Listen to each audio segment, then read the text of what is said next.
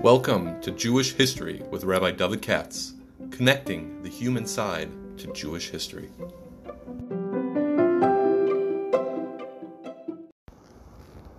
For sponsorship opportunities or to support this podcast, please visit our donate page at www.support.rabbidavidkatz.com. Hi, it's the day before Erev Pesach, and I'll tell you before for the Seder. Maybe we'll spit these out because my wife is very nice and she liberates me from the Avodas Perach and to enable me to do these podcasts, these talks, look into things of the Seder. All you have to do is I won't go into that. But I want to concentrate, speaking of righteous women, I wanted to concentrate on something I noticed this year, and that is one of the stories that we all know is that Mai said they all stayed up in Bnei Brak all night. Comes after Avodah Meyina, we all know, and until the students said wake up in the morning or whatever. He gives my Krishma Chakras. So there's a parallel version of this in the Tosefta, which says, Ma'aseh Rabbi Gamliel Uzakanim Shemusum Bebayis Shal Baitos Ben Zonin Belud. There's a story of Rabbi Gamliel Uzakanim and Zakanim who were sitting around like doing a Seder at the house of this rich guy named Baisis Ben Zonin. He's actually fairly well known in the Talmud. Let's put it this way: he was a rich supporter of Gamliel. He lived in Lud. Same thing. They talked about Yisrael all night. Ad Krosa Geber until the morning. Kimban Shalom Shachar Higbil of Neim. They picked up their plates. You know, in the Mishnah times, everybody had like a little plate of their own instead of one long table as we sit today. But no, I do. Beholcha Beis Medish. And went to David. So sounds very similar to the story of Nagada. You know, Rabbi Lezer, Bishur, Lotan Lazari, and so forth. Bnei Brak until the Talmidim say it's already late. Whenever you see these sorts of things, do we have like a parallel gears over here? What the scholars call a varie lectiones, do two different versions of the same story? Or rather, are they two distinct stories, which is what I think. Because it fits in like a glove. A very well-known question. Not everybody knows about this Tosefta. I bet you most people do not. It's mentioned in I don't want to sound too scholarly, it's also mentioned in a slightly different form in Yerushalmi. So, pay attention to what I'm about to say. In the Haggadah it says that you had 5 of the leading Tanaim, the biggies from the first generation of Tanaim. So who's that? Well, you got your Rabbi Kiva, he was the host at his house in Bnei Brak. Rabbi Lezer Yeshua, these are the two big names. You have Rabbi Lezer ben Azariah, very interesting person, Rabbi Lezer ben Azariah. And then Rabbi Kiva and Rabbi Tarfon. The one who's missing is Rabbi Gamliel. If you know anything about the history of the Mishnah, I know you don't, but if you know that they're not just a bunch of names out of nowhere, there's the first generation of Tanoim that are mentioned in the Mishnah, there's the second generation, and then there's the third. And the third, that's it. Maybe a few survivors after that. And so, I can't help it, you gotta know a little bit about the timeline of these rabbis in the Mishnah times. I mean, I know people don't. But, Rabbi Gamliel and Rabbi Yehuda Nasi are not the contemporaries, let's put it this way. You got to know a few things. So, anybody who's learned brachas, which is all the yeshiva guys, know that there was a fight, and Rabbi Gamliel was deposed from being the Nasi because he was too bossy. Remember that? Now, it's very interesting. We have 2 versions over here of 2 Siddharim, 2 Seders. One minus Rabbi Gamliel, and one with Rabbi Gamliel. The one that's minus Rabbi Gamliel is the one you and I read at the Haggadah. Who was the person when Rabbi Gamliel was deposed? Who was the person that replaced him? Rabbi Lezer ben Azariah. Doesn't everybody have that in their Haggadah? Hariya Niki ben Shivim Shana, I'm like 70 years old because he grew a beard, a white beard, whatever, in order to look like a Nasi. Why was he a Nasi? Because he was replacing Rabbi Gamliel, who was deposed. Okay? And who's the person who brought him the news? If you remember the story, Rabbi Gamliel, the news that you're fired, it was Rabbi Akiva.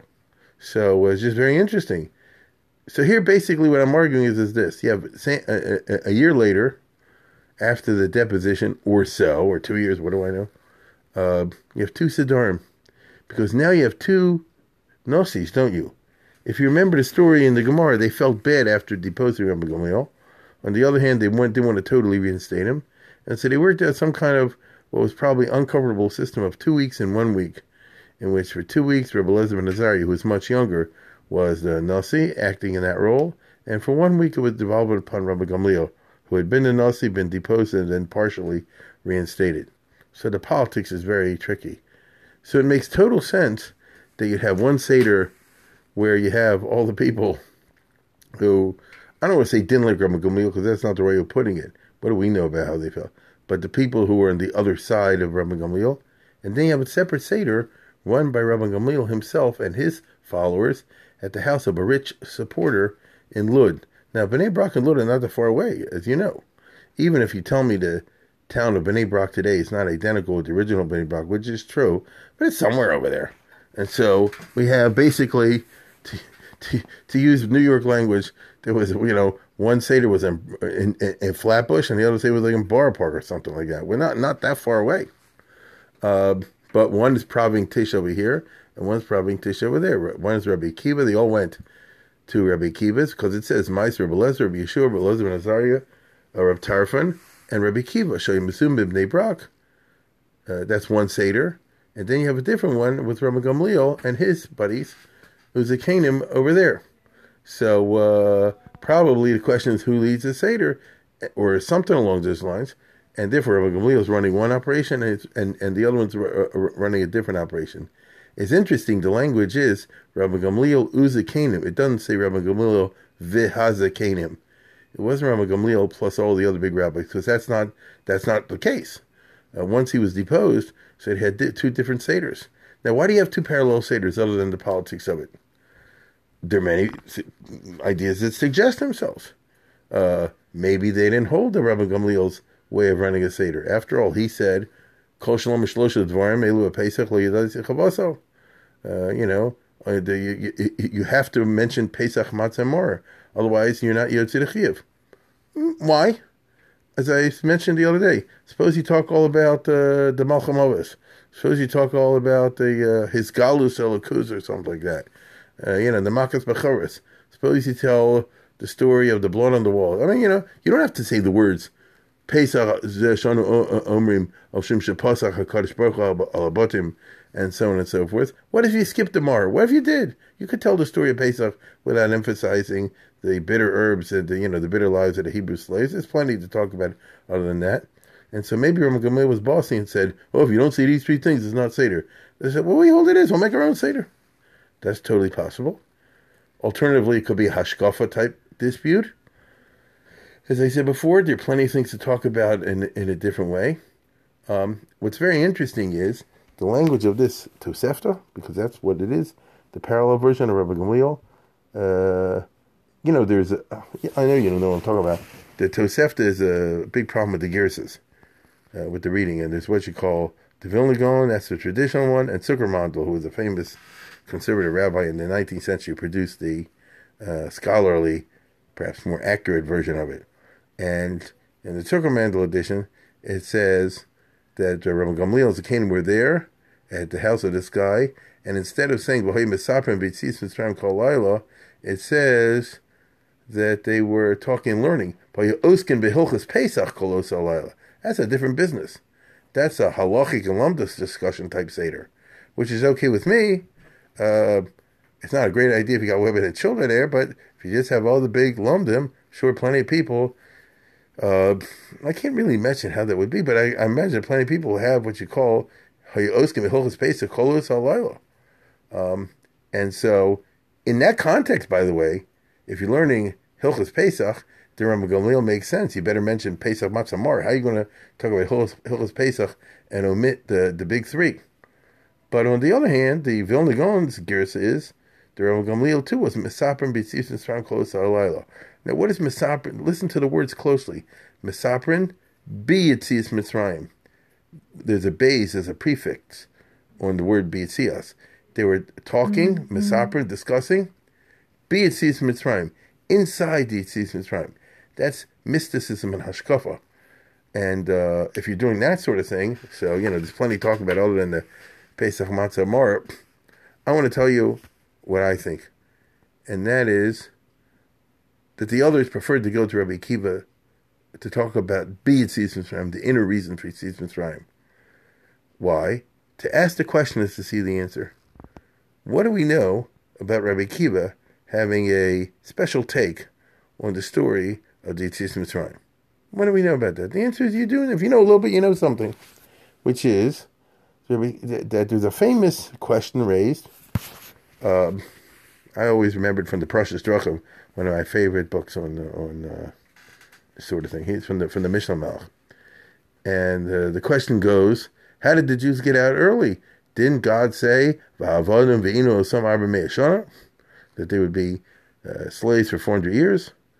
And later you tell me, well, it wasn't really 400 years. You backtrack it to the birth of Yitzchak and all that. I mean, that's not what he said. So, listen, you give 100 answers. But the way this is presented in the Parshas Drachim and others form goes like this. There's answer number 1. There's answer number 2 by different Mefarshim. And then there's the answer of Rabbi Akiva. That's how they presented in the different form. Where am I going? Again, the question is, how did the Jews get out earlier than they were supposed to get? What about the commitment they had by divine prediction that they're supposed to be there 400 years? So one answer you find among various Mefarshim goes like this: Koshi Hashibud, which means the Egyptians worked them super hard. So the way you do it, this is like a math science word. You say they're supposed to be 400 years. 400 years means 400 years of, in 9-hour work days, 10-hour work days. But the Egyptians were a bunch of bums. They worked them 15, 20 hours a day. You know who they were. So that means you're getting double work in. So instead of a year's work, you get 2 years' work. In that case, if they're there for 200 years, which is what they say, they were actually, or maybe the actual Shibud, it was supposed to have been 86 years. If they packed in the super heavy work, right? If they packed in the super heavy work, so then you actually got in those many hours, like a lawyer with the billable hours.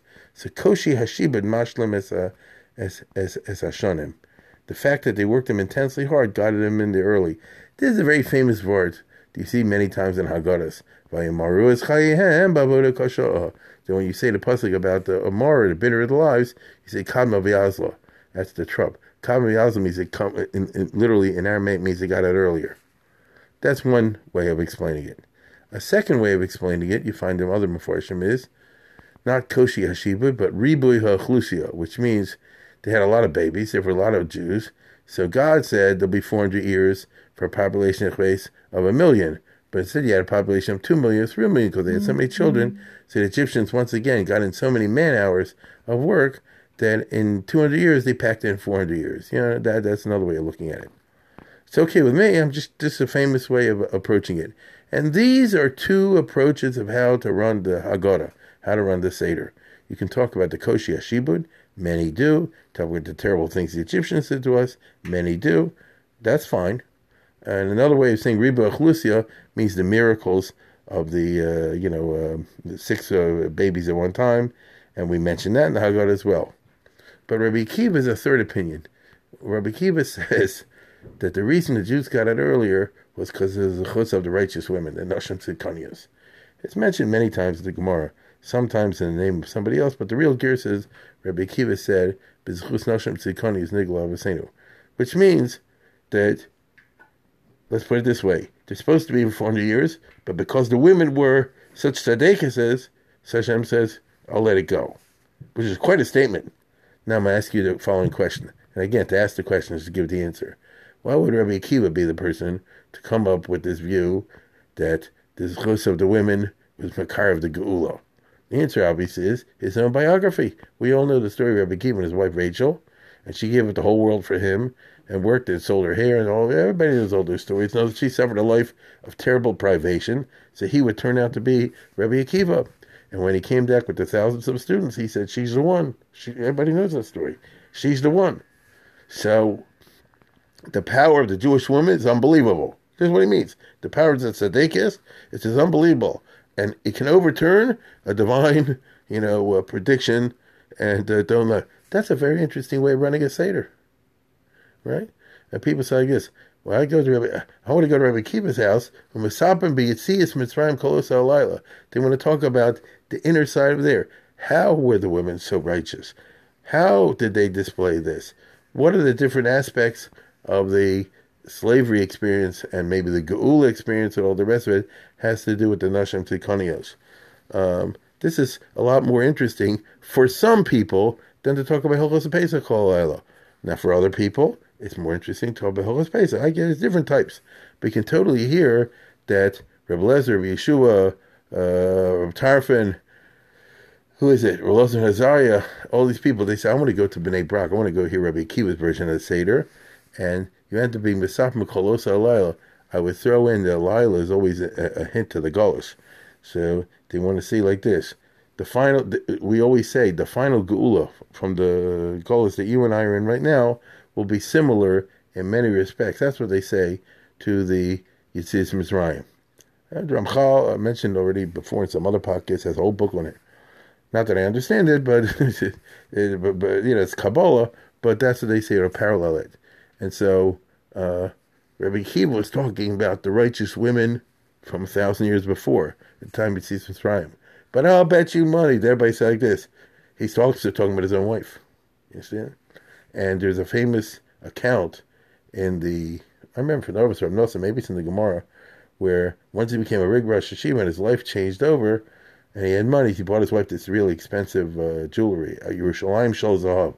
It's not just a song from Israel, it's from the Gemara, Yerushalayim, and Mishnah actually, Yerushalayim Shel Zahav, some super fancy piece of jewelry. And all the other Kolel wives, I remember they said, you embarrass us in front of wives, because they'll say, she's got all the fancy jewelry and we don't. And Rabbi Akiva famously said, what? She earned it. When your wife goes through what my wife did, they will come and talk. So the Seder of Rabbi Akiva, in which he focused on these aspects, must have been something very impressive indeed. And therefore, we have two different ways of running a Seder, two different types of running a Seder. And it's just interesting that whoever wrote the Haggadah said, I'm not going to put in the version of Rav Gamliel, even though it's there and it's in the Tosefta. I think it's more interesting to talk about, the Baal Haggadah said, the version of the Seder of Rabbi Akiva. It's just something you can, if you wish to, you can share with your family, especially your wife, at the Seder, because I think it's a very powerful lesson.